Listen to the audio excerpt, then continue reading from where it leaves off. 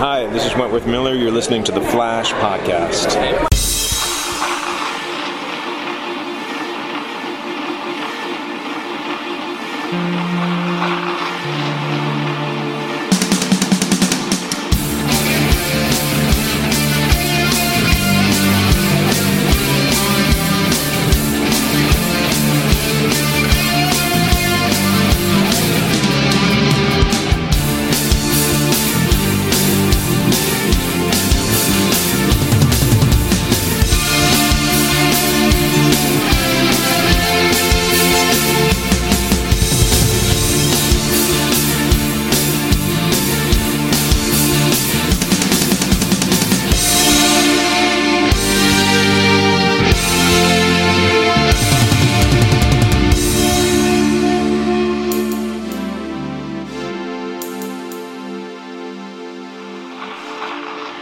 Well, hello everybody, and welcome back to the Flash Podcast, your podcast for all things related to CW's The Flash, starring Grant Gustin as Baron / The Flash.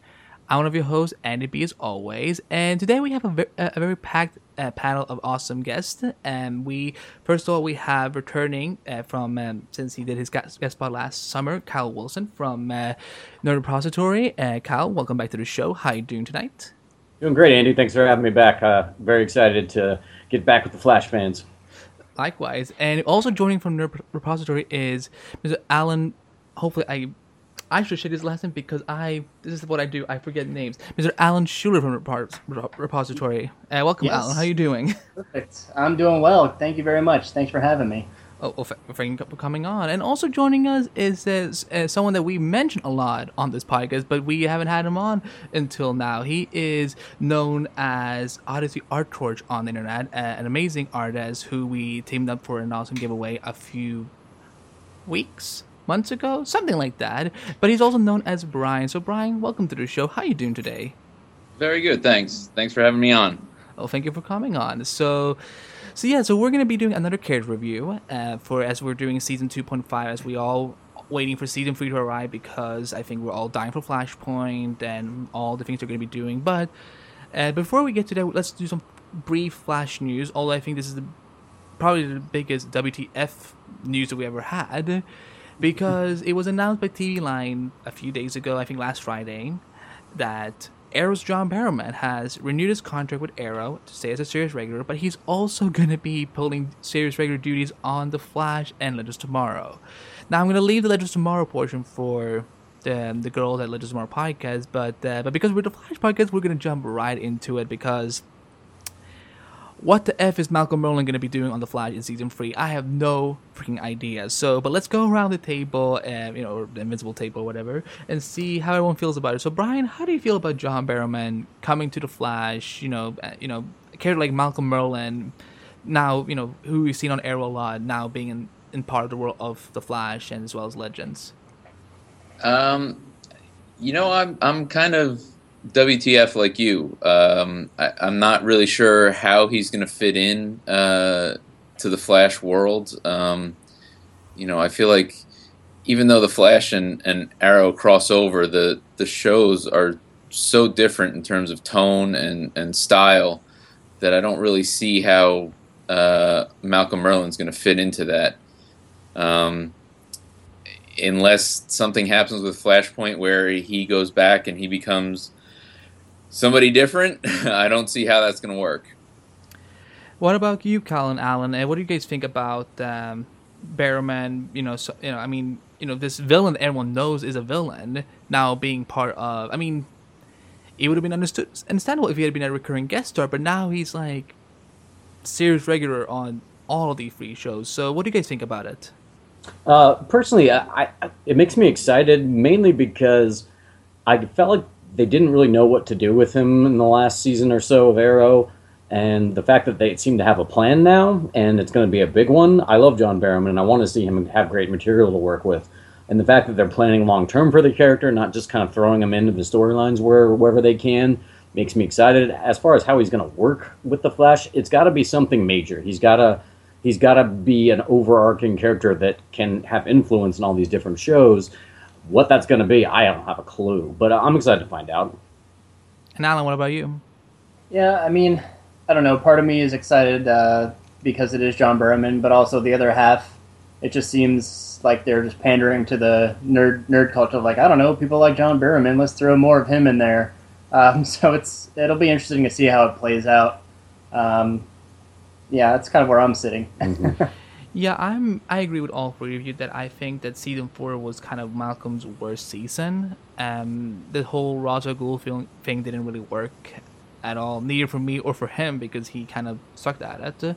And, well, I mean, he lost the whole organization in the weirdest fight against Oliver Queen ever by losing a hand, and he was And just not only that, but after he lost his title as Ra's al Ghul or Ra's al Ghul or however you want to say it, he literally was just floating around with Damien Dark and kind of just there was no direction to him whatsoever. Yeah, he just kind of appeared at. They even made a joke of it because he would just appear out of the shadows, like, "Whoa, where'd you come from?" But yeah, he just kept showing up for scene fill sometimes. Yeah, I was kind of pissed with the fact that he. I mean, also, he was just a pawn for Damien Dark, and also he. I mean, look. I mean, if people haven't heard it before, I'm still pretty pissed that they killed off Black Canary. But the thing that also pissed me off is that Malcolm was so butthurt about his daughter turning against him that he didn't do anything to stop Damien from killing Laurel. So it's kind of like I can't see Team Flash. I mean, like I said, we don't know what they're gonna do with him. But if they're gonna try like redeem him somehow, and we know Cisco had a crush on Laurel. I mean, all of them cared for Laurel and so on, and they yet still bring him in, they take him in, they accept him and so on. I'm gonna have an issue with it. Now the thing that is a little bit interesting though is, I mean, and also I love John Berman too. He's one of my role models. I love Captain Jack from Torchwood. To whoever is the new showrunner for Doctor Who, please bring back Jack because Yes, please. because Stephen Moffat has punished us enough for many years not bringing him back. No, Moffat is cool, but hashtag bring back Jack. But the thing that I love John Berman and so on, but yes, I felt that they don't really know what to do with him and so on because he was awesome season 1 as the big bad, and then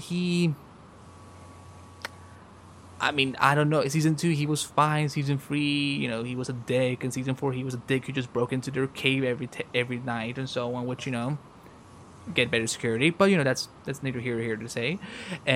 But it all depends on what they're gonna do with him on all the shows. And I mean, it's interesting that they didn't mention Supergirl. And maybe it's because they don't want to spoil the fact. I mean, it's the worst kept secret in Hollywood. We know they're going to merge Supergirl into the same universe as Flash and Arrow and Legends at some point. So it's like, are we maybe seeing him being a stage director on Supergirl as well, which would be kind of hilarious because Cat Grant would slaughter him. The one person on Earth that can defeat him besides Oliver Queen would probably be Cat Grant. So it all depends on what they're going to do. I mean, if we think about it, we have a similar situation going on with Captain Cold. He's not a series regular anymore on Legends, but he's going to be recurring on both Legends and The Flash. Now we have 2 supervillains that are going to be kind of showing up on all the shows. I mean, if another villain gets a contract like this, if they announce another character that we know is a villain having a deal up appearing on all these shows, could it all be connected to something? Like, could they be setting up maybe something like Legion of Doom, or like what do you think they could be doing with these kind of actors that are now showing up on all these shows? Or is it just to make the shows more connected with each other by having, oh look, there's a Flash villain now on the Arrow show this week, and vice versa. Anyone who wants to chime in, just chime in. Yeah, I personally think that I think it's not I don't think it's a connected thing that both Captain Cold and Malcolm are going to be reoccurring on different shows, but I think it's more of just a cross-pollination thing. I think they want to create this. They're having to really plan ahead for this cohesive universe that they're building, and the fact that Supergirl is going to be part of it, and that's 4 different shows, they're going to have to spread things out a little bit, and the fact that that'll make it feel more like a comic book series for me. I'm a big stickler for continuity and for crossovers and all that stuff because you live in the same world, you're going to run into the same people, so that makes me happy that they're going to have characters like Malcolm and like Snart that could just at any time show up in Starling City or Star City or whatever you want to call it, or in Legends or wherever else. Like, that's exciting. Alan or Brian, what do you think? Yeah, I agree that it's exciting. The whole interconnected universe. Again, I'm just stuck on the fact that I have no idea what they're going to do with Merlin. Yeah, no, this is kind of an out there theory that I came up with, and it doesn't really line up. But I was like, if they're doing a Flashpoint thing, are they gonna, maybe make him be like a Thomas Wayne Batman type character? Like in the Flashpoint universe, there's a darker, older Batman, and Malcolm Merlin has all the Batman skills. Could they go that route without actually having to use a Wayne? That would be interesting. That would be very interesting. I mean, I'm open for that idea, but I don't think is it necessary for him to be a series regular, because you're paying him a lot of money then, and so because we also have to remember we don't know how much each actor is paid and whatnot and so on, but when you're getting a series regular deal and now on free shows, that is, it also kind of bumps me out that none of these shows have so far added any new female series regulars besides Legends Tomorrow, which their new Vixen, but that's because they replace. It's not an extra female. They're just replacing her because Hawkgirl was taken off the show and whatnot. So it kind of today, for example, there was Viola Bean, who plays Jessie Quick. She's going to be moderating a panel at Comic-Con, which why doesn't why, how come that an Arrow's been promoting a lot of male characters as well, and they bringing a lot of new recurring male characters. So it kind of bums me out that we're not seeing a lot of more female additions. I know I get it. This is the Flash, the show about Barry Allen, the Flash, and so on. The show is called Arrow. The show, it's from Oliver's perspective and whatnot. But that doesn't mean that we can't have more female characters around them.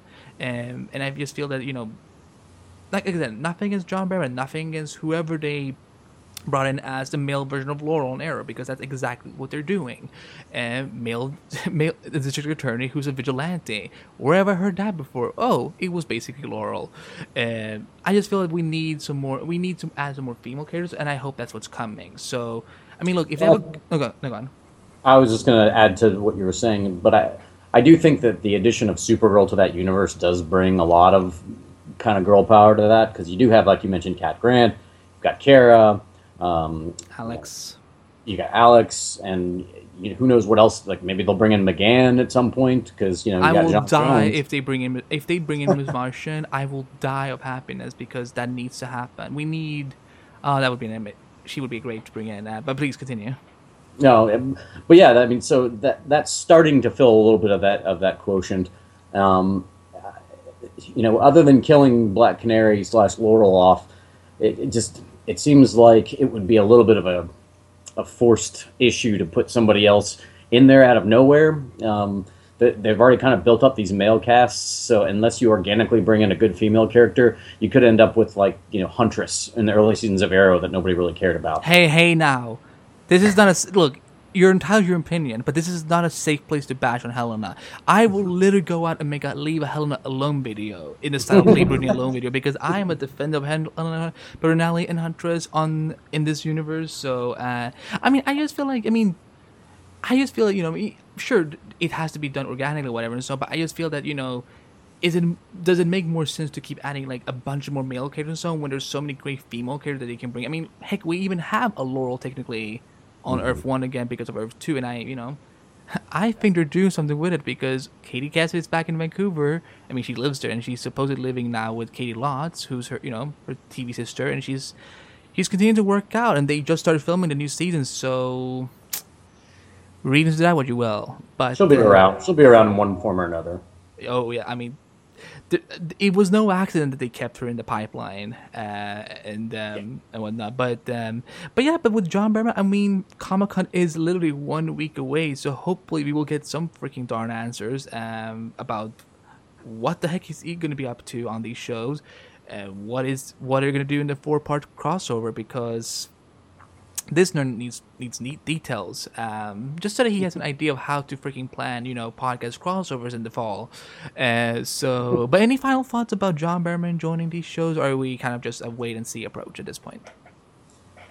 I'm kind of siding with Brian on this one. I have no idea what they're doing until I have a little more info. It's kind of just like, well, glad he's going to be around, but until I know more, I can't really get too excited. Yeah. But yeah, it'll be interesting how they do it. And also, listeners, I will point out right away, yes, if I sound differently compared to previous weeks, it is a new microphone. I finally got myself a much better one, so now I won't sound like... I know there's been a lot of issue complaints, but it's been fixed. It just cost me just just a budget, a couple $100, but money is money. That's fine. So that's all our news for this week, and I'm sure because it's the podcast world, I'm sure by the time we're done recording, some outlet will announce that now this character is joining as a series regular, this character is doing this. So because the news industry doesn't like me. They like to release stuff after, so I have to wait a whole week to talk about stuff. But let's get to the main core of this episode, and it's another character review, and we're actually going to talk about the big bad of season 2 of The Flash, Mr. Hunter Bastard Zolomon, aka Zoom, who was played by the slick Teddy Sears, which now we're going to do like a full perspective on Zoom now that we've seen the whole season, after having asked the question like 10,000 times, who is Zoom, who is Zoom, who is Zoom, who is the man in Iron Mask, and all that. So let's talk about Teddy Sears as both fake Jay Garrick as well as Zoom, in comparison to the two roles. So Brian, what did you think of Teddy as playing these multiple parts? I thought he was fantastic as Zoom. I mean, as evil as Reverse Flash was, I think he made Zoom even more evil. Teddy made Zoom even more evil than Reverse Flash. And to be honest, I'm glad that he ended up being Zoom, because I thought that his Jay Garrick was kind of wussy. But he did a good job making you kind of believe him and trust him as Jay, and then it was pretty fascinating to watch him play the completely evil Zoom. And Alan and Kyle, what do you guys think? Yeah, I agree. He did a really good job, playing, excuse me, on the front end of those episodes, just completely pulling off the fish out of water, and, just that nice guy next door, and he was kind of vulnerable when you figure out what's going on with his sickness and everything like that. And then suddenly they reverse it on you, and he totally does a 180 and does a very, very nice job of just portraying the creepy. He just brings the creepy factor. And I don't think that would have been as strong had he not portrayed the other half of that as well as he did too. So it was kind of a surprise in two ways of just, wow, oh, that's you. And then to see how he portrayed it, it was like, it blew me away. It was awesome. I loved the early episodes with him as the fake Jay. I mean, I've got a fake Jay pop vinyl sitting on my laptop basically right now. So I totally dug it. I liked him as Jay, and the twist definitely surprised me. And I was curious how Teddy Sears would be able to make the transition to a more evil version of the character. Because while I liked him as Jay, I didn't feel like he had a ton of personality. I think he was just a little lacking in that department. But when he became, Hunter Zolomon / Zoom, he was like way more evil and way more scary and way more creepy than I gave the actor credit for. And I was extremely impressed with how he was able to kind of be both sides of that same coin. And I think it made for a really fun reveal, even though it was a little bit kind of similar to the Harrison Wells thing in the previous season. But I don't know how deep can we go into spoilers here, Andy? Oh, look, listeners, if you haven't seen season 2 at this point, that's on you. You go to iTunes, CWTV, pre-order season 2, because we know we've covered. We know you're listening. You all are listening. So if you haven't seen season 2, spoiler alert, I guess. Kyle, you can go as deep as you want. Okay, so basically, I liked Teddy Sears as the early Jay Garrick, but nothing makes me happier than John Wesley Shipp being the actual Jay Garrick.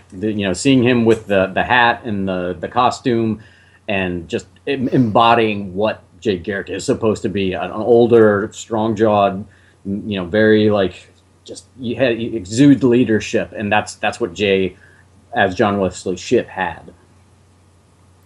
Yeah, I think that was a pretty awesome reveal. I actually thought that Zoom at the beginning of the season might be Henry Allen on Earth 2 of some sort. I was glad to see as well. Yeah, I was glad to see that he ended up being the real Jay Garrick. That was really cool. I mean, I have enjoyed Teddy Sears from the get-go, and whatever he's played on the show, I actually, like. I mean, I know a lot of fans were kind of pissed off when they saw that we were getting a young Jay, but right now in the comic books, Jay Garrick on Earth 2. That's the Earth that has its own comic book right now, right? Yes. Yeah. Yeah. On that Earth, Jay Garrick is younger, Yeah. just like Alan Scott and all these other JSA members and so on. So it kind of made sense to me that, okay, they're going with that. Also, it is a CW. They kind of tend to do these kind of things. And I like, his innocent relationship with Kaylin because, I mean, after we lost Ronnie or, lost because we still don't know if he's actually dead. And now Flashpoint is happening. So anything is possible. So he can come back for a third time before he gets killed off again because that's totally what's going to happen. But Death is not permanent in the Flash universe. Like, if your favorite character died, don't worry, he can come back. There's at least 52 Earths. The magic number. No, but I liked him as fake Jay Garrick. I thought it was a lot of fun, and the reason I didn't necessarily think that he was Zoom at first was because I'm like, well, he's missing out of a lot of episodes because there were periods of time where he would kind of come back in, be there for a little bit while, and then be gone for a big block of episodes, and then he would come back and so on. I'm like, but then, because I kept thinking, oh, it's because he's shooting his other show, Masters of Sex, which I think is on Showtime or whatever. And I kept thinking, that must be it. It must be an availability issue. But no, good Lord, no, because then we see that he is actually, he kills himself because Andy's favorite concept of this season, time remnants, is introduced. Actually, I hate it. I never want the show to explore time remnants again because I still don't get how it works. My head still hurts from that. Yeah. Brian or Alan, did any of you guys understand how that worked at all? No, I never have. Yeah, no, In the comics, I'll go back and they'll pull something with time travel, and I'll go back and reread something and read it again, and I'll start getting a nosebleed, and I'll have to set it down and go lay down for a little bit. Yeah, I don't know. I mean, I thought that when he killed himself, it was him traveling into the future and bringing his future self back or something. Right, he sacrificed himself from the future, because if he would have killed himself from the past, that would... Yeah, he would have disappeared, yeah. And there was some quick line about him doing that and just having the gall to do that and how far he was willing to go. Yeah, I rarely do this because I have a pretty deep knowledge of DC stuff, and I'd like to think I know what's going on, but I was so lost that I was Googling all over the place trying to find what the heck a time remnant. God forbid for you Googling, Kyle. How dare you? I had to. And guess what? I still didn't get an answer. It was, Andrew Kreisberg or Jeff Johns or Greg Blender, if you're listening, just write a freaking guide on what you were trying to introduce to us so that I just feel I can't move on from this life if I don't know what it was that you were trying to say in season 2, because a part of me wanted to love it. But okay. Anyway, back to fake Jay / Hunter. I liked him, I liked the costume, I liked the whole Jay thing, but then when it was revealed, I kind of, I'm okay with this. I know a lot of people felt it was predictable, that it was, whatever. I thought it was at least better than, rather than making Henry Allen from Earth 2 Zoom or making Joe West from Earth 2 Zoom. I actually kind of liked this, and that they kind of made their own take on it and whatnot, and because Hunter Zolomon is supposed to be a little more... I mean, I know him and Eobard are kind of psychotic, both of them, but I know Hunter is kind of a little bit more... He crosses the line a little bit more than Eobard does. So I enjoyed it. Eobard Vaughn always intimidated me, both the Tom Cavanaugh version and the Matt Letcher one, but Teddy Sears as Zoom, I mean, I was...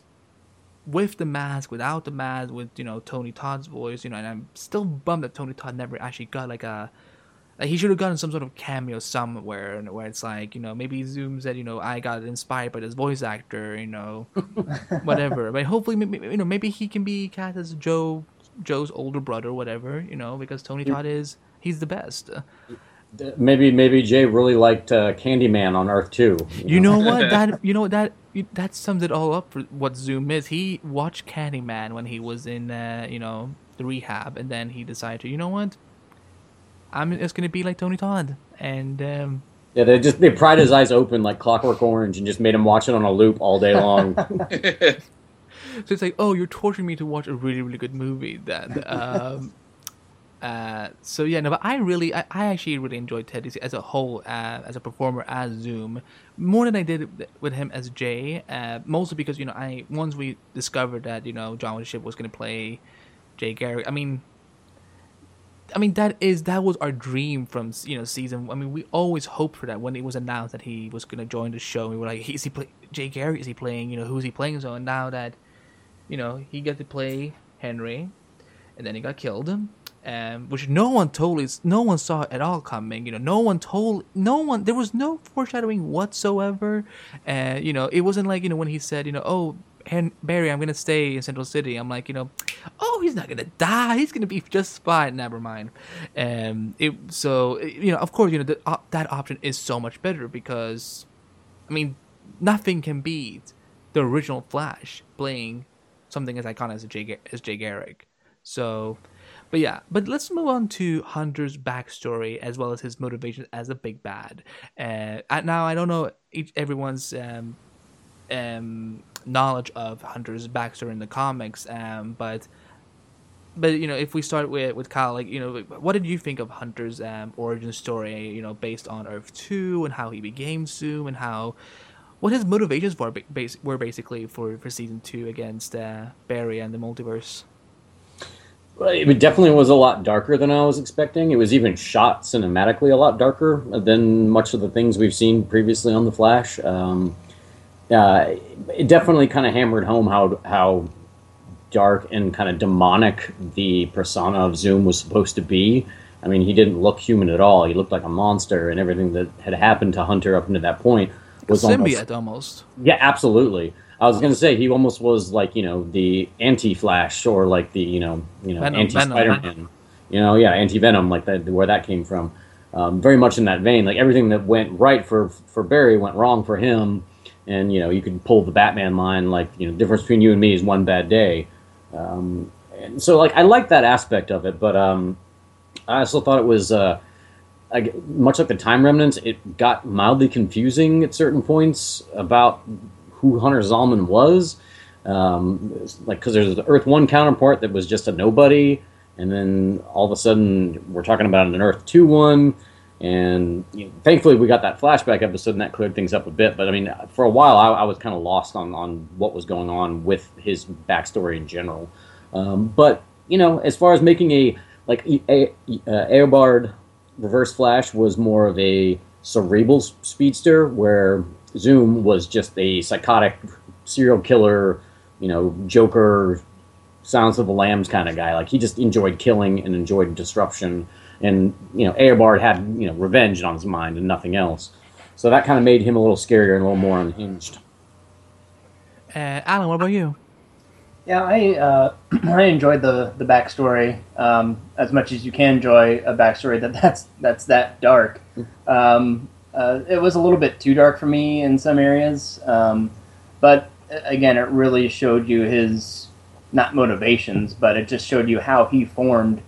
And I don't know. I liked how Barry could kind of reflect on that and see that he was given a gift, and wow, you can really go down a wrong path, and boy, could that really turn out badly. So that was kind of what I took away from it, was just showing Barry, some of the other possibilities. So I think the backstory did a really nice job of reflecting that. And Brian, what about you? Yeah, I think that the fact that he definitely was just kind of one of those guys that just wants to watch the world burn. That was his biggest motivation. Made him a lot scarier, because he really felt like he could kill anybody at any time, including his own henchmen. And so I think that just made made the tension a lot greater, because you really did feel like, who's going to die this episode. Very true, very true. Well, Andy mentioned, Barry's dad dying, and that kind of came out of nowhere for a lot of people. And it's one of those things where once you establish that nobody's safe, and you've got a character as crazy as that makes for interesting television, because you really don't know, like you said, who's going to die. Like, he could kill anybody at any point. Yeah, and it's unlike some of these, like the cinematic universes where, okay, you know that these people are signed for 6 more movies, so they're obviously not going to die. With these television ones, you don't necessarily know who's coming back next year. So it really could be anybody that gets killed. Yeah, no, that's an excellent point. And in the rare occasion where like there's a big departure of an actor, you may get like some advance warning, but anybody that's a supporting cast member, you almost never know ahead of time unless there's a giant, public contract negotiation or something going on. And a show like The Flash is ripe for a surprise death like that. Yeah.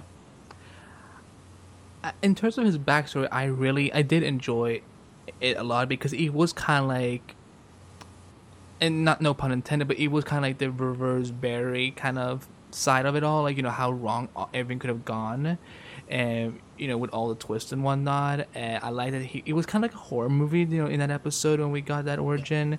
And I don't necessarily think that it was enough. I don't think we got enough knowledge about him. We know that he had a problematic father, a mom that was like, I don't know, on screen for like a minute, and but I liked how he became Zoom and so on. And I used to remember that episode. I know a lot when we were recording that episode. I know we had several issues with it. So, but now that we've had months and weeks to process and kind of reflect on the season. It kind of makes sense now a little bit more. And but also I think it was Kyle who said it, that the time remnant things did. I mean, as much as we joke about it, it did actually kind of distract me a little bit from being able to appreciate Zoom for what he was, because I thought it would have been a lot easier for him, because they were dealing with the whole concept that is the multiverse.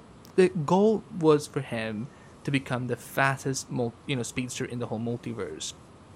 So why didn't he just rely on like maybe going to different Earths and taking different versions of himself, rather than introduce this weird concept that kind of honestly, lowered the quality a little bit of the way this villain was portrayed? Because yes, complex concepts are awesome, but if most of your audience are kind of confused what it is, 6 episodes later, then it probably wasn't worth it. Like I said, I like new things. I like when they're experimenting so much, and maybe this was just for me and for some others. Maybe it wasn't for us. Maybe some people out there did enjoy the whole concept of time remnants, but for me, it kind of got in the way of being able to appreciate Zoom as a full-on villain and whatnot. And I don't know who one of you guys mentioned it, but the whole thing about him, like, he hires henchmen to go after Barry, and then he kills them.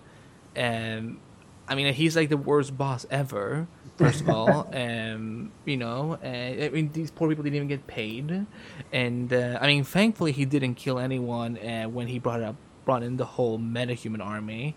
I will tell you this: if I had to witness seeing another Laurel Lance die on screen, but this time by Zoom, I would have rage quit like this season, be like, you know what, I don't give an F, I'm done with Zoom, he's the worst. But I would have lost it either way. But thankfully he got his ass kicked, because they did the whole vibration thing or whatever.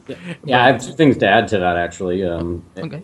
One of the things you mentioned that I'd kind of forgotten about, but is a good point. One of the things that I didn't like, I've been very positive on the show so far, but I have a couple nitpicks. So I have a tough time swallowing the idea that before he went fully evil, he decided to be a hero for a while just because he thought it would be fun to turn bad once he was a hero. Like, that seemed a bit far-fetched, and if he's gonna like hop to different Earths, what good does being a hero for a while do if you're just gonna keep the persona of that person being a good person? Because he never was like evil Jay, like he just was Jay and then Zoom. So like that never made any sense to me. It seemed like a colossal waste of time. And the second part was, so he decided to wear the hubcap helmet or whatever you want to call it because his dad was a soldier and his dad killed his mom, so he thought that'd be a good idea. Like, that's his motivation? That didn't make any sense to me either. Well, I mean, that's just some deep-rooted issues, you know? Yeah. Oh, yes. Touched on that. Yeah. what was I gonna say? Yeah, and there's something I also didn't. I remember us commenting on this like when we recorded that episode, which was in Earth 2. It had been established that something like serial killers there wasn't a lot of them in that Earth, so it was kind of weird. How did he able to go? I mean, that's the thing. That's where it kind of made it a little bit confusing. Of how was he able to go around posing as a hero when he was a known serial killer? Yes, he got a haircut and he got sexier, but it's like, how did people not pick up on it and so on? But it's one of those things where I'm like, you know what? We're watching a show about a guy who can run really fast, talking gorilla, talking shark. Who knows? Maybe a talking giraffe next season. Or you know what? Pokemon Go could become, like a normal thing in this world, because it's already eating up our world. So anything can happen. So sometimes I don't question logics of things on these comic book shows, whatever, because suspend your disbelief a little bit, because that's what we have to do with comic books. But yeah, it's kind of like, why did he decide to be here for just a little while? But also, how did no one recognize him? Yeah. Unless that helmet just has, no one really peeks under the hood, with here. Well, like the helmet's the same as Clark Kent's glasses. Right. No, you know what? The glasses I can buy more than a helmet, being on the head of a serial killer that is, known in the public. Let me ask you guys something about the motivations, because it kind of shifted within season 2. It started with him wanting to be the fastest speedster of them all, and gotta catch them all. I don't know why I said that. And then by the end of the season, he felt, oh, whoop-de-doo, I'm gonna destroy the multiverse because reasons. Brian, what did you think about Zoom's motivation? I mean, with Eobard Thawne, it was a little bit more clearer, but with Zoom, it kind of shifted throughout the middle of the season. Was that something you enjoyed? Was that something that you didn't enjoy? How did you feel about it? I thought it was confusing. I thought for the most part I didn't really know what his motivations were, other than just wanting to destroy pretty much everything. But I don't know why he wanted to do that. Yeah, I thought it was pretty confusing, actually. Kyle, what about you? Yeah, honestly, I believe the decision to make Jay/Hunter be Zoom was not something they had mapped out going into the season, because it feels like a lot of the motivations get really murky in the back half of season 2. So it's almost like they just kind of said, look, we're doing it, now we got to make it work somehow. And they didn't really have a clear-cut way to do it, so they just kind of threw stuff against the wall and hoped it would all be, murky enough to not derail the storyline. And maybe they'll tell us different if we get to talk to them at Comic-Con, but it really felt like it was a last-second kind of swerve on their part, just kind of figuring it out in the writers' room. Alan, what about you? Yeah, I'm the same way. It's funny because you look back on the season like, wow, that was a really, really great season. Then you start thinking about it more and more, and you do start to see all these kind of holes in it. And but much with the time remnant stuff and just other things, that's when you just kind of sit back and say, you know what, this is a comic book show, so I'm not going to look too deep into it.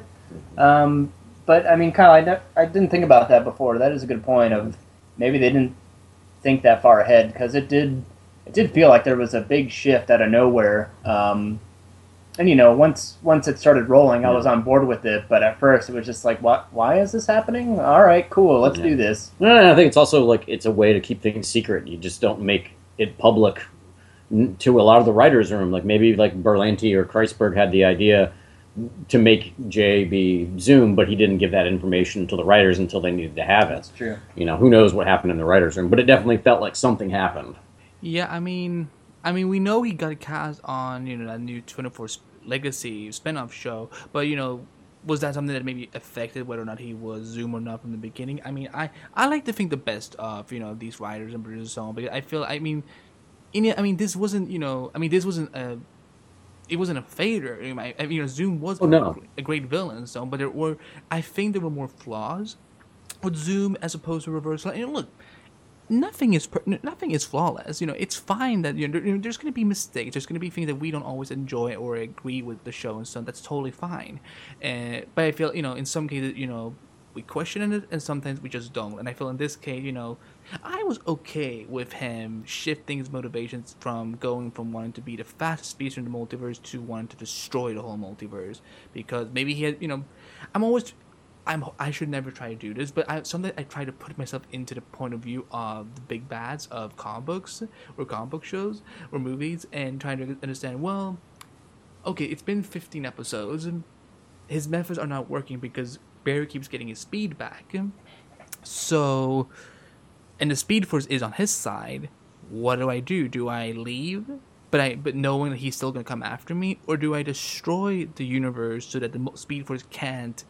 Because the Speed Force was kind of another opponent against Zoom. So that's why I was kind of like, what, that whole thing in the finale when they're trying to destroy the multiverse, and Barry's trying to stop it and whatnot.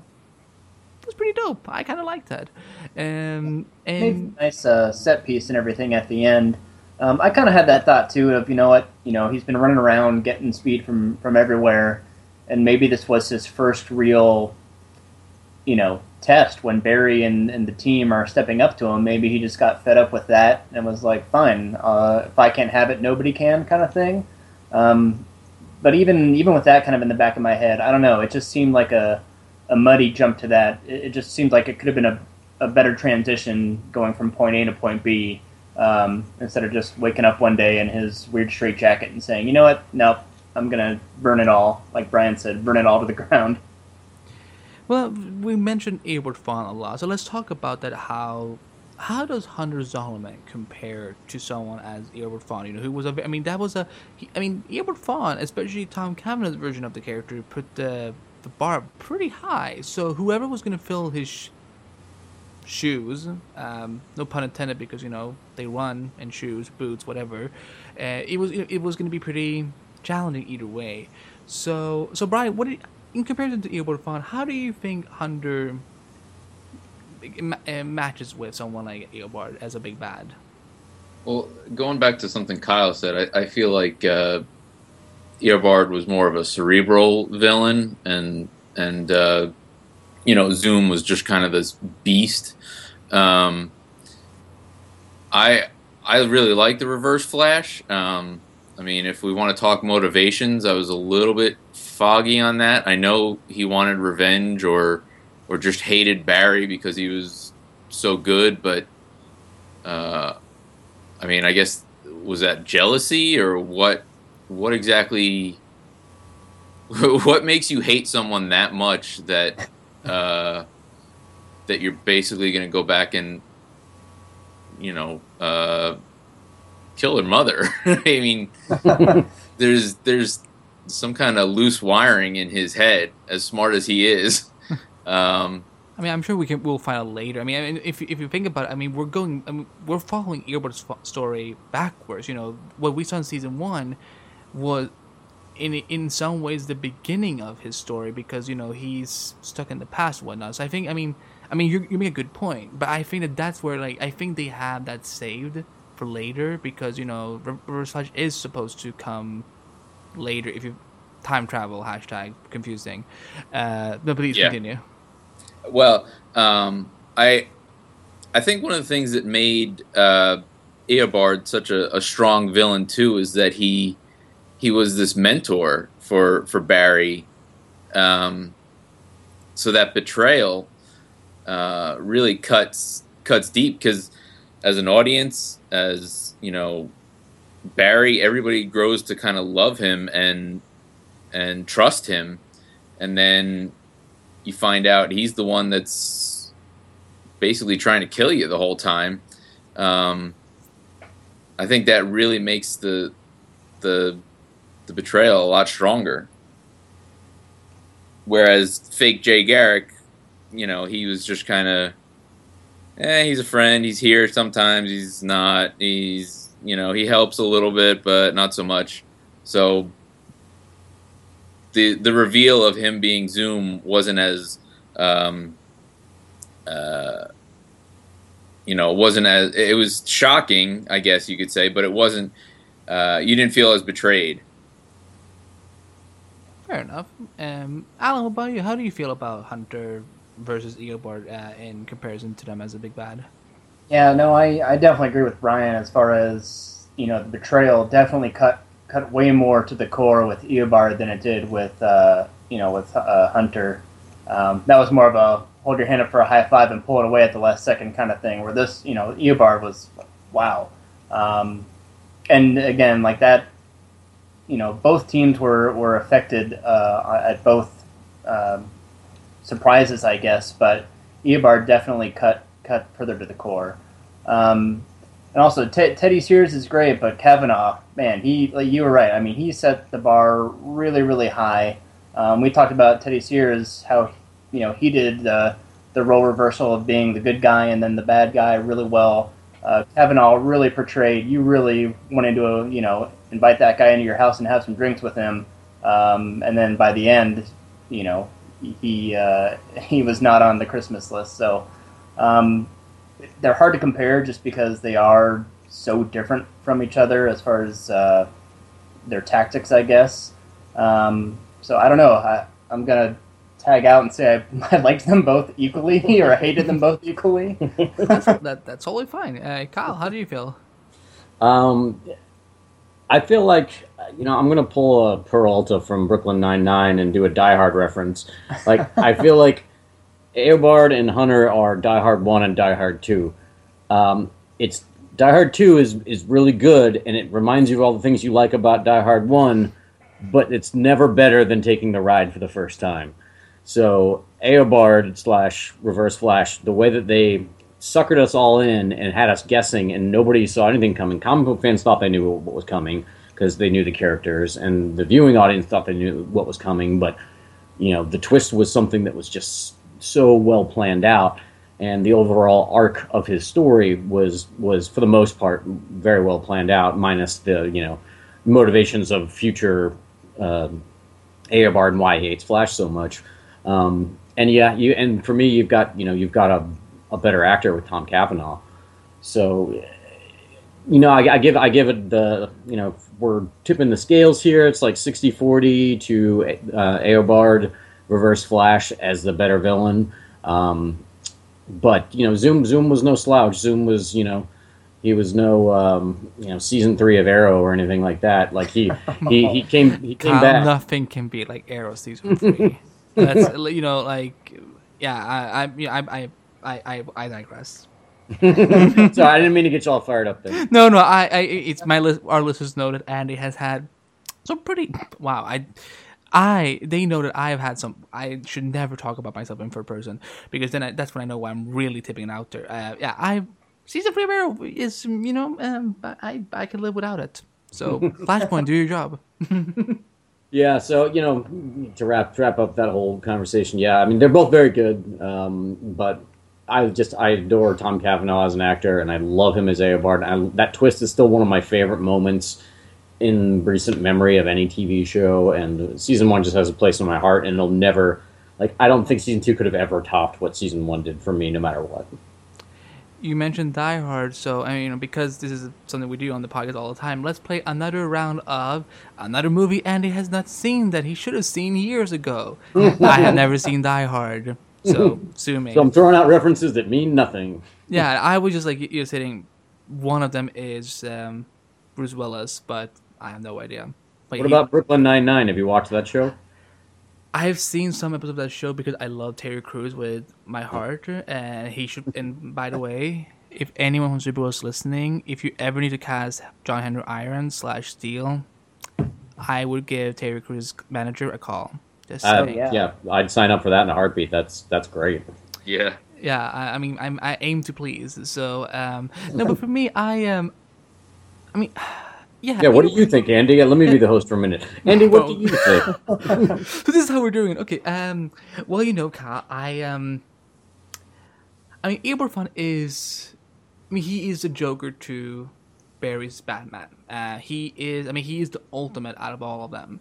Actually, some people may not know that. Hunter Zolomon is technically not even a Barry Allen Flash villain. He's more connected to Wally, if I remember correctly. And so Eobard Fun does set the bar really, really high on a lot of categories. If I would say Yes, the answer to say Eobard Font is definitely he's so far the best big bad we've had in the whole show. See, like Kyle said, season 1 has a very special place in my heart too, and so I mean that episode when we see him take over the shape and the face of the real Harrison Wells, that was so. I was so uncomfortable. I was like, I really need to delete this image out of my head because look at his skin just melting, and it then goes onto another body and whatnot. But it's one of the best twists ever that I've ever seen on any TV show. But I would say if Eobard Font is the psychological mastermind, I would say that Zoom is the Bane, the kind of the physical, and the physical. What's the word I'm looking for? He's a bigger. He feels bigger. He's superior. He's physically superior. Yeah. Is that exactly? He is. I mean, I'm not saying that Zoom is stupid by any means. I mean, he's nowhere as smart as Eobard Font, but he is very. He has a particular set of skills, he feels like very much of a Venom / Bane character, and there's nothing wrong with it. I like those type of villains. I like that there's masterminds, physical threats, and then like mystical beings and whatnot. And this in this category, Zoom belongs in with someone like Venom or Bane and whatnot, and that's totally fine. I don't think that's in any way discrediting what Teddy Sears did with the character or what the writers did with that character. But yeah, I think it's no matter who else they bring on from now, like whether it is the Rogues coming together or if it's Gorilla Grodd or whatever, no one can live up to what Eobard Font did, because we know that story is not even finished yet. Yes, Eddie may have shot himself, thinking that he would fix everything, when he could have just gotten a vasectomy. And I saw that meme a couple of days ago, and I'm like, that is so true. I need to bring it up on the next episode. Exactly, and he was been alive, but we know that Eobard Font will still always be there, and so that's why. Whoever they bring on, I mean, they're still going to bring on tons of awesome villains for future seasons. But Eobard Font, I think, will always be the best big bad, as of right now, at least. And I think, in compared to Hunter Zolomon, yes, Hunter Zolomon does come in second, but he's not that far away. If there was if they were fighting, if there was a Zoom, if there was a race between Zoom and Reverse Flash, I mean, who knows what could happen? Anything could happen. And one of the last things I want to, as we get towards the end, I want to touch upon, because this was a very interesting part of his storyline throughout season 2. His relationship with Caitlin, and despite that he was this monster, and that he was evil, and that he wanted to kill people, and take away Barry's speed and so on, he seemed to genuinely care about Caitlin, and was almost bending himself for her sake. And Kyle, what did you think about Caitlin's quotation mark relationship with Hunter? I can't even call it a relation without smiling a little bit, because that was a little bit psychotic. But what do you think? In the early stages of their relationship, like when he was the good Jay, I thought there was a little kind of sweetness to it, and I didn't mind it so much. It wasn't too heavy-handed. I do feel like that's one of those strands that once they finally decided to go full Zoom with Jay / Hunter, that they didn't know how to reconcile that, and they just kind of made him like be a crazy person. Like, I really do care for you, but I'm also evil, so I don't know what we do. Like, it just felt weird. I felt like there was no real good explanation for why he decided to kind of cozy up to her, and then why he just decided to go full evil and never really like make a play to do anything to fix their relationship. He just kind of was like, well, you can be evil now if you want. Alan, what about you? Yeah, I mean, it kind of felt like, when they were going out, or when they were showing interest in each other, it was okay. I mean, it was fine. You can kind of see that chemistry happening, and you're like, okay, well, I could either kind of take this or leave this.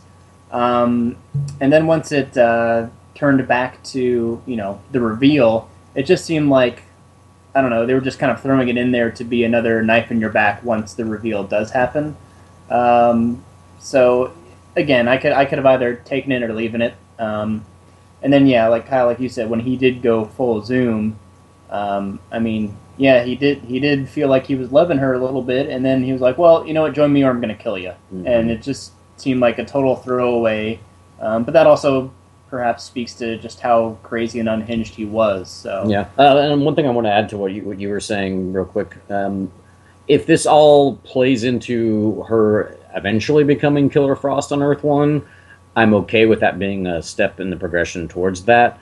But if she always just stays Sweet Caitlin, then that's a wasted storyline for me. And Brian, how did you feel about that relationship? I think I could kind of take it or leave it as well. When she started to kind of fall for Jay at the beginning, I kind of felt like it's too soon. You know, Ronnie's corpse isn't even cold. Wait a minute.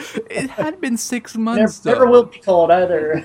6 months, but it's like the love of her life. Wait a minute. Hold on, Alan. What did you repeat? What you just said, because that needs to be heard, because that was I said his corpse never will be cold. Yeah, I know.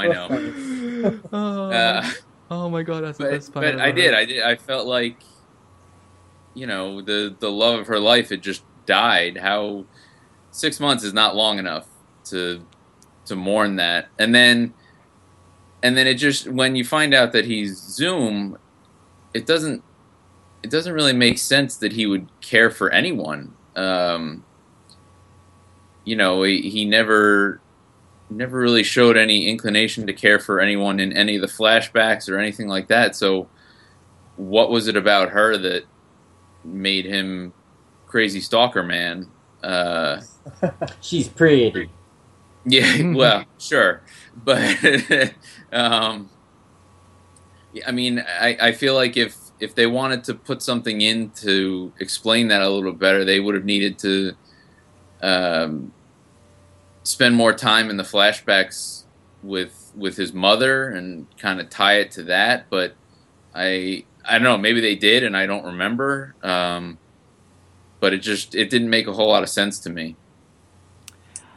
Now, before I go on, I need to ask: are you a strong Snowstorm shipper?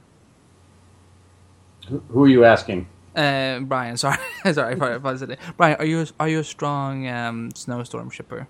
No, I'm not really a shipper for anyone. I just in terms of getting over the death of your husband, I think 6 months isn't that long of a time. I mean, she had been through it already, so maybe she was like, you know what?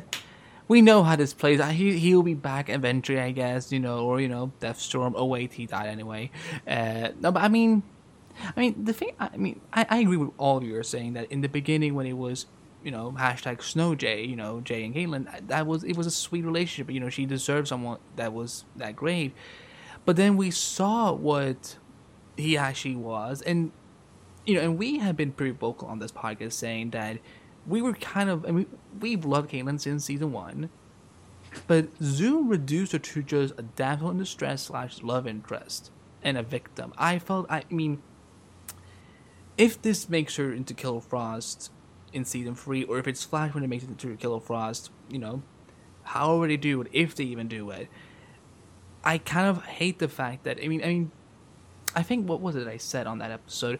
I remember being so upset with Zoom that seeing how he had broken Caitlyn, that it almost felt like having seen someone just being raped almost, because he took something from her. He ruined her whole world. And, who knows, maybe after the Flashpoint saga, maybe she will still have that struggle because he kind of ruined her life that she had in her life. And so yes, I think the Caitlyn relationship was fine. It was, I shipped it. I love shipping, but then seeing what Caitlyn was reduced to in the second half, that's where I'm like, you know what, this kind of, I can see why he cared for her, because when she, she was so desperate, like she really wanted to help, and she did, she came up with Velocity. Was it Velocity 6 they started with, or was it 7? I actually don't remember the number. I know Velocity 9 was like the one that worked, but Yeah, they came up to it eventually, but like she kept doing numbers of attempts trying to help him.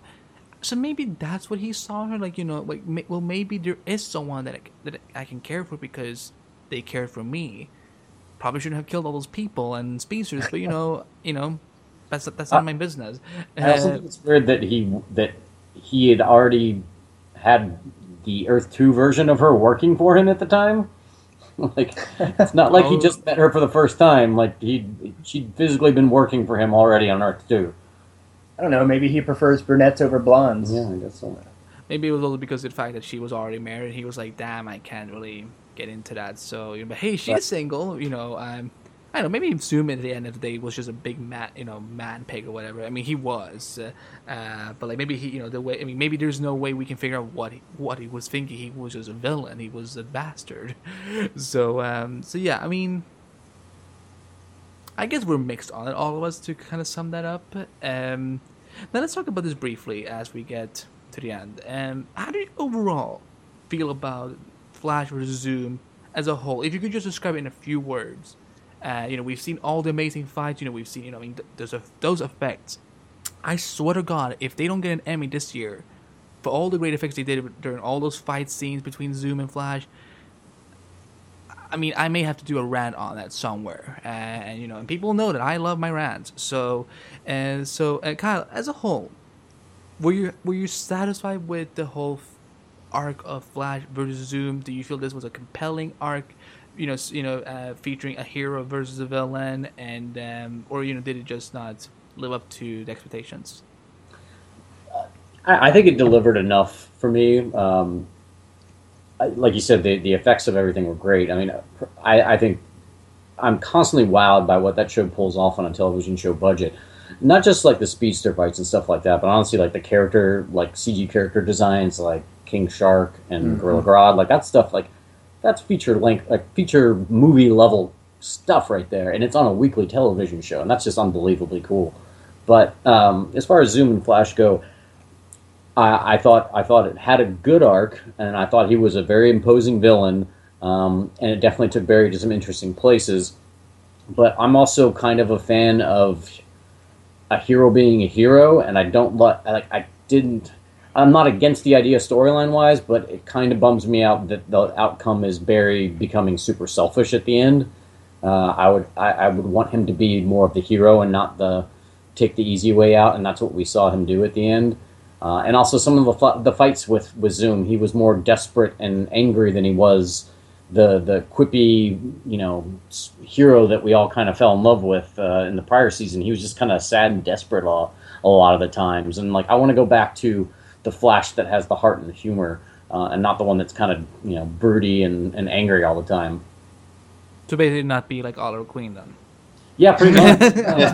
I'm sorry. I will try to be nice. I try to be nice. But he was happy in the suburbs. Yeah, he was. Yeah. Man. Oh, let's define the word happiness in that context. Brian, how did you feel about as a whole Flash vs. Zoom? I enjoyed it. I mean, I definitely liked the fact that he kept sending the different villains from Earth 2 after Barry. I think that was really interesting because we got to see a lot of characters, even if it was for just one episode. That was a lot of fun. And as Kyle said, Zoom was definitely imposing. I think, even though you knew Barry was going to beat him in the end, it felt like every time they had an encounter, Zoom would kick his ass, and you're thinking, how the heck is he actually going to win? How is Barry actually going to beat Zoom? So in that sense, I thought they did a great job of making him, seem like Zoom was going to win. But again, I mean, some of the things that we talked about, some of the foggy and kind of muddled motivations and the Caitlyn relationship, looking back on it, it's a little harder for me to say, but as I was watching the season, I loved it. So, and I love season 1 as well, obviously. Yeah, no, that's a great point actually. Yeah,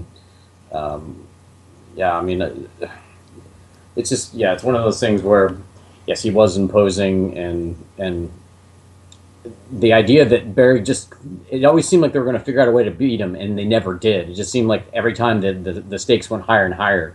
And I think until the very last fight, they never actually really beat him. He kicked their ass every time. And that makes for a really, it makes you want to keep coming back and watching because you want to figure out how they're eventually going to, figure out a way to take him down. I mean, the real enemy, honestly, is 23 episodes. It's that when you have 23 episodes per season, like a show like The Flash, then you have to stretch it out. That's why he has to kind of get his ass kicked a lot before he can win. So I mean, what if that is actually the biggest enemy? That the episode orders, not the actual big bads. But that's here and there, whatever. But Alan, how do you feel as a whole? I feel the biggest enemy was himself. No, I think all of us have said, yeah, we can have some nitpicks and whatnot, but overall, it was an extremely entertaining season. Season 1 is really, was really hard to again, they set the bar really high, so I was, really happy with the way season 2 turned out. There were some things here and there that I didn't quite like, but I love that they brought in like a full King Shark episode. That's probably one of my favorite episodes, and the promos for that were great. Yeah, King Shark is coming. Yeah. So, for as many issues as it had, I was still, coming home like it's glued to the TV every single time. And it kind of makes me wonder what they're going to do for the next season. I mean, obviously we have some hints, but it just, even though, we got Flashpoint coming up, it's like, wow, they're really just kicking it up every single time. So yeah, overall, still really enjoyed it, and those nitpicks I can easily just toss to the side. I mean, you guys have pretty much said everything that I was going to say about Zoom as a whole. I mean, I enjoyed him to a large degree. Yes, had a lot of flaws, and there were some holes along the way. But I mean, this was an impressive villain. I mean, I was terrified of him, and I love the fact that he, in the end, became something else. I mean, something else. No, damn! Why did I? That was an accident. But he kind of. I mean, I think it's safe to say that he is the Black Flash now. He trumps. The time remnants, or the mentor-looking speedsters came in. Made him to like a Black Racer. Yeah, the Black Racer. I mean, I look forward to seeing that one day. I mean, I don't think that was just like, an accidental Easter egg. I think that is supposed to be the Black Razor now, and I kind of like that fact because now Zoom has been given a different type of power that he maybe never even wanted, but because of his action, he was punished with it. But before we wrap up, I do want to ask one question, because we're now looking into season 3. We don't know anything besides Flashpoint. Who do you want? You can answer this any way you want. Do you know who you want as a big bad for Flash season 3, or if you don't know who, but do you know what you want in the season 3 big bad that they're going to bring in, whoever it is? Kyle, you want to start off? Yeah, I know what I don't want. I think we've seen the villain speedster kind of done to death. We've 2 seasons in a row. Like, I don't know what else they could do with another villain solo speedster trying to destroy the world or get revenge. Like, it feels like that's been done to death. It's time to move on to something different. I know, like, the budget would be hard to pull off, but I wouldn't mind seeing, like, some Gorilla City and maybe some Grodd getting a team of gorillas together. That could be fun. I have no idea what could spin out of Flashpoint. I would love for them to go completely off the wall, something that like no one would expect, and like I don't know, go like heavy, like bring in the Green Lanterns and then have like the Sinestro Corps be the villains or something. Whoa. Like no, like everyone's been talking Wow. about, like, like I don't know, it's something crazy though, because like that's what the Flash has done so far that has really impressed me. It always does what I don't think they'll do on television. Like they're never going to do silly, or like they're never going to do the Flash on TV. Like they can't pull off the effects. So the show continues to push that bar for me, and at this point, I feel like they need to push it to a different location and pick a villain that is not what they've been doing, and really kind of dig into the DC universe. Who that might be, I don't know. I mean, I'm just throwing out nerdy ideas, but once we see some footage or some ideas at Comic-Con, we'll probably have a better idea. But yeah, other than maybe Grodd, I can't think of anybody that's already been established that I would want to see come in and have a heavy presence. What about you, Alan? John Barrowman. Well, you got it. Yeah, I don't want to see him as the big bad. That's a tough one. I don't know who I want. I'm in the same camp as probably a lot of people. I don't know who I want, but I don't. The Speedster versus Speedster thing has been great, and they've already had some other like filler episodes where it's Speedster versus Speedster. So I want to see something else. I want to see. I don't know. That'd be crazy if they did Green Lantern Corps Sinestro. I know they won't. There's no but I mean, way. yeah. But honestly, I don't know. I don't know if I really want to see Grodd come back again yet. But they did kind of tease some Gorilla City stuff, so they could also bring that in as, I don't know, a B story and have that come in some other time.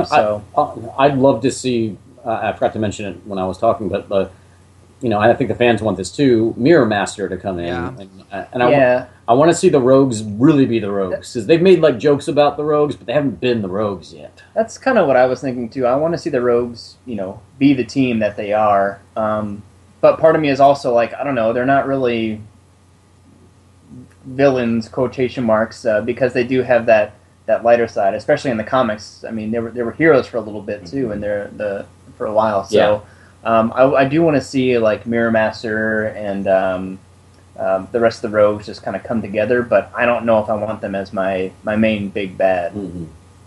Yeah. What about you, Brian? I'm pretty much in the same camp as these guys. I don't really want anybody that's already been established. I don't really want another speedster.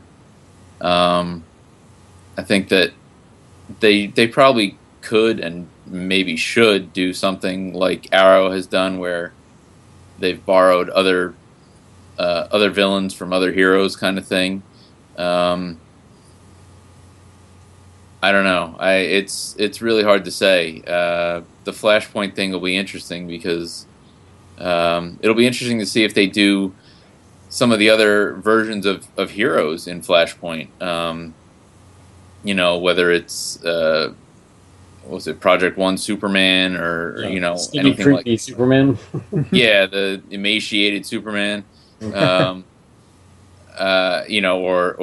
Aquaman and Wonder Woman trying to kill each other and all that kind of stuff. Obviously, I don't think they probably have the budget for it, but I don't know. The one thing I do want for season 3 is I want Patty to come back. Yeah. She was a great character. Yeah, I'm big fan her. of Patty as well. I liked her and Barry together. I liked her working with Joe. But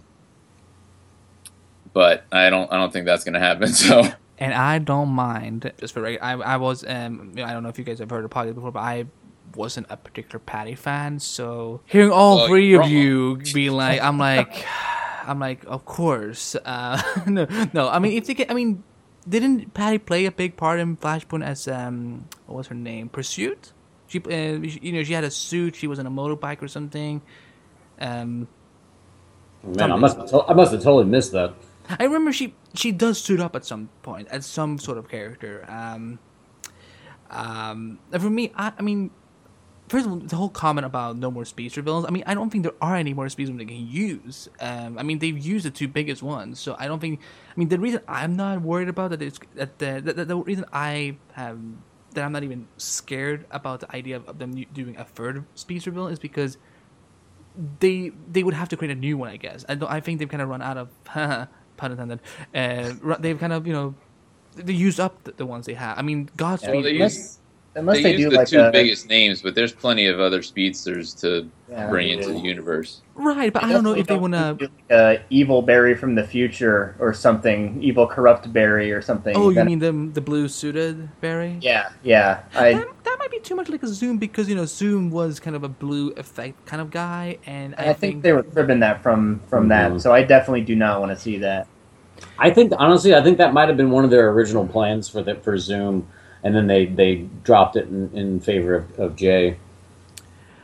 I mean, I am liking the idea of Gulagrod. I mean, I've said before, I kind of would want the show to do something that shows like Once Upon a Time and Age of Shield does, which is split up the two seasons, the season in two halves with literally its own separate arc. The first 10 episodes of season 3 could be about, let's say, Gulagrod. He's the big bad for the season 3A, and then from season 3B, you could do something like maybe Mirror Master or the Rogues, because that way you don't have, there's not a lot of filler or standalone episodes you have to do within one season with just one big bad, because that's the curse with so many episodes.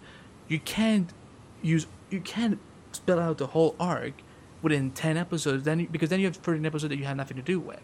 So but if you split up the two halves as two separate arcs, I think that's something that they should seriously do one day. But Gorilla City would be, I mean, I think they kind of, we're going to go there at some point. And I think, whether it's for 3 or 4 or 5 episodes, or for a full season, or, a full half a season, I'm game for anything. What I want in the next big bad is not a metahuman, but someone like maybe, I feel like Mirror Master could be on his way. Kyle, I think you were there at the DC panel last year. I mean, we were both here, and Antichrist we literally said we were supposed to see Mirror Master in season 2. Yeah.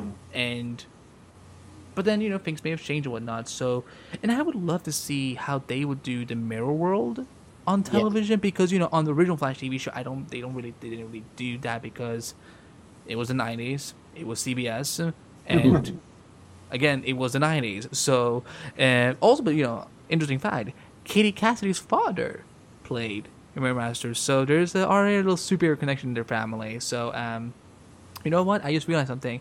In an odd way, I almost have to be a little bit appreciative of Zoom, because if it wasn't for him, we wouldn't have another Laurel right now in this universe.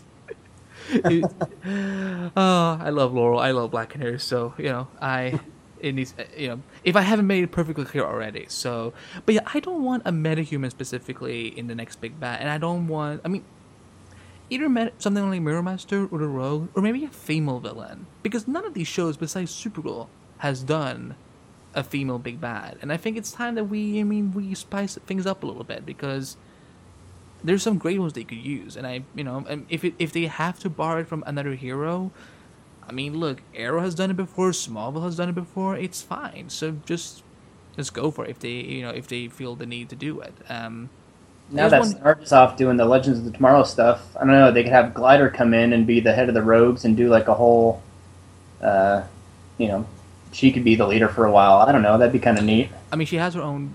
The problem with that is that she has her own show now on the season. She's on a new show. But I'm sure scheduling would be a little bit easier to work out, as opposed to if she had been on ABC or Fox or CBS or something like that. Right. At least she's within the family, so it could happen. I think they should do more things with Golden Glider, but hopefully within a week, at the time of recording, we will have plenty of new answers at the Comic-Con panel and the trailer, or we will be left even more confused and speculative and all that, because October 4th is still a long way to go when the show comes back.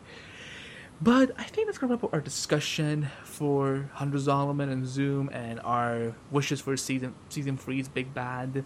Before we get to plugs and so on, I want to touch upon a little bit, because Brian was so nice to let us reveal this piece of artwork first before he's released it anywhere. He's done an amazing piece of art of Hunter. This was a completely this wasn't planned. This just happened because I'm like, hey, I'm talking about Zoom, and then he said, oh, I just happened to finish the Zoom art. So he has a new Zoom art with the Hunter Zolomon that we're revealing. We're gonna put it in the show notes, and I should be able to get it on iTunes.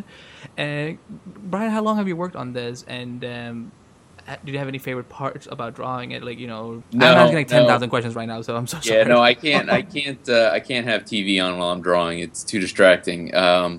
But that's Zoom is actually a piece from an Alter Egos series that I've been doing, and so essentially the series is each month I do a piece of art that has either the hero or villain in their costumed persona and then in their civilian persona. And once a year for the series, I do a fan vote. And this year, Zoom was the winner of the fan vote by a lot. I mean, he pretty much trounced everyone else in the vote. And so this was just the piece that I finished and will be revealing with you guys, and then I will have them at conventions and on my website for sale. Awesome. Well, that's a good segue into to letting everyone know where they can find you on the internet, your site, and what events they could find you at in the next coming months. So my website is odysseyart.net. It's odysseyart.net. It's got a backlog of a lot of my work. It's got a store on there, and then it's got links to all my social media. Facebook, I'm Odyssey Art on Facebook. Twitter, you mentioned I'm Odyssey Art Torch, and same on Instagram, Odyssey Art Torch. So. And in terms of conventions, I've got 4 in a row in August. Nickel City Comic-Con in Buffalo, and then let's see, that's August 13th and 14th. Then the next weekend I will be at Wizard World Chicago. The weekend after that I will be at Heroes and Villains Fan Fest in San Jose, and then Labor Day weekend I will be at Fan Expo Canada in Toronto. You're gonna have so much con crud, just so you know. That's like, Yeah. how will you recover? Like, I mean, we made it to check in on you just to see that you're still alive after all those cons. Because I don't know if I could do like even 2 cons at the in a row in the same within 2 weeks. So Yeah, actually, when you saw me at WonderCon, that was my 3rd weekend in a row doing a con. So. I would have never guessed that. I thought, maybe this is the first con of the year or something like that. But damn. Yeah, that was 3rd in a row. So. And also for our listeners, we did a giveaway, teaming up with Brian, a few months ago, and I don't know, but maybe Brian and I were working on something for the next month or something where we might do another giveaway. So just stay tuned, keep following him at Odyssey Art Torch, and you never know. I like doing surprises to you guys sometimes, so just stay tuned. And Kyle and Alan, tell people where they can find you on social media, as well as talk about Nerd Repository if people don't know what it is, and what events are you going to be up to besides Kyle going to Comic-Con next week with me. You can find us on pretty much all realms of social media. If you go to at Nerd Repository or at Drinks and Discourse, that's our podcast. You could also go to nerdrepository.com, drinksanddiscourse.com, and we're all over social media. YouTube, you can watch our unboxing videos. Just search for Nerd Repository, you'll find that there. We'll be out at San Diego Comic-Con. We'll have tons of interviews and fun stuff going on there. We've got a couple giveaways coming up. We're partnered with a local company called Smoke Tree Workshop, and they do some awesome laser engraving on wood, so they're wood art pieces of just anything in the nerd realm, like Star Wars, The Flash, Marvel, everything. Really cool pieces of art, and we're constantly partnering with them. So you can check out our site and our social media for giveaways. And we're going to be kicking in with Andy at Comic-Con, so we're just pumped for that. There's going to be all kinds of fun stuff that you can only see if you're following either the Flash Podcast or Nerd Repository or whatever, because we're going to be out there and doing it up and periscoping or whatever else we can do to kind of get the name out there. that implies that there would actually be internet around to do periscopes at Comic Con. That is a very good point. Well, I'll be periscoping from like the bars or something. Yeah, not gonna do that in the Well, hall. look at you being all fancy going to bars. I mean, who periscopes at a bar, Kyle? Jesus. I'll be the first, Be the man. trailblazer. You'll be the first. Alan, where can people find you on social media? You can find me latched on to Kyle and any of the places that he mentioned. Also, I don't tweet a lot, but when I do, they're doozies. No, Start my tweeting more. Twitter It's easy. is at Flash8286. I've had that one for a long time, so yeah. Yeah, and just to kind of expand a little bit, I forgot to mention Nerd Repository. We do movie, TV, video games, sometimes some comic books, sometimes some editorials, sometimes some unboxings. So you can find all that stuff on nerdrepository.com. And Alan is actually one of my co-hosts on the Drinks and Discourse podcast. It is a weekly podcast where we review films, we play interview clips from people we interview, directors, writers, showrunners, actors, all that stuff. Talk about some video game stuff. We get a little bit more into the extra realms of nerddom on that, and so he's partnered up with me, and that's weekly, so you can listen to that. Subscribe through iTunes. Drinks and Discourse, we're the only one. We're easy to find.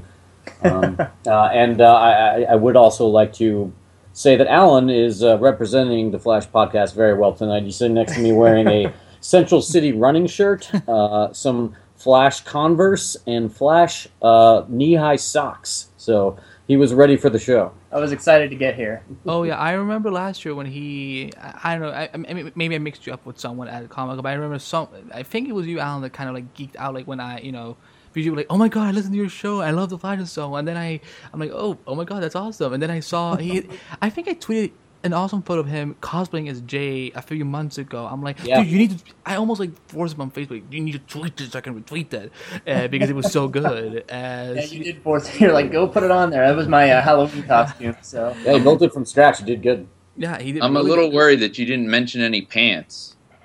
Ryan, it's summer right now, so I'm sure he's wearing shorts. In summer, we're in Arizona, so it's like 115. So. Oh my god, that's awesome! No, but no, I loved having all three of you on the show, and feel free to come back anytime you want. And like Cal said, yeah, I will be at Comic-Con next weekend, and probably just repeating over and over again that he looks freakishly a lot like Cal McLaughlin, because I do not kid. You could put them next to each other, and I would honestly think that Kyle was the one who played, Daisy's father on S.H.I.E.L.D., or he was from Twin Peaks, and not even think who's the other guy and so on. Heck, his wife looks like Felicia Day. I'm like geeking. I just geeked up about that. So I just happen to have a lot of friends that look like celebrities. That's the best thing ever. So yeah, we will be at Comic-Con next weekend. Me, Amy, and Lauren will be there. Pretty sure Amy will be there. Right? She's been hinting that she's going. So, but we will actually. Speaking of Comic-Con, I mean, regarding plugs, guys, the Flash podcast plugs are down below in the blog post. You know what it is. We will be actually doing a special pre-Comic-Con episode this week that will be released very early next week because Andy's going to be busy flying around next Tuesday, so he won't have time. Damn, I'm doing first person again. I'll be busy flying around a bunch of stuff. I just feel like a diva for talking third person, so that's all. And I will be flying around a lot, so you'll be getting that episode very early, and we're working on a schedule right now, but we might be doing with several members of the DC Podcast Network, and if you're lucky, if everything comes in order, we might do it live. So you may want to head over to mixer.com/DC Podcast and follow. So just and if you want to follow my stuff, from Heroic Hollywood, TV Over Mine, or The Mall Report, or DC Podcast, just follow me on Twitter at Andrew Bach, which is spelled BHBAKHT, and you can see me nerd out about things. You can see me telling the people of the world why Digimon is so much better than Pokemon, because I don't get Pokemon Go. I never will. Pokemon is just a weird concept because the anime show still has Ash Ketchum after 20 seasons still being 10 years old. It's creepy. So yeah, so if you want to follow me for my weirdness, you know where to find me. Gentlemen, it's been a pleasure. Thank you so much for coming on. And like I said, come back anytime you want. And I'm sure I'm going to message you in the middle of the night one day and say, hey, come back. Let's talk some more Flash. So I had a blast. So thank you all so much. It was a huge blast. a lot of fun talking to you guys and speculate about what's coming up. So guys, that's it for the Flash Podcast this week. We'll be back with pre-comic episodes, so stay tuned for that. But for all of our members here on the Flash Podcast, I'm Andy B, and we will see you next time on the Flash Podcast.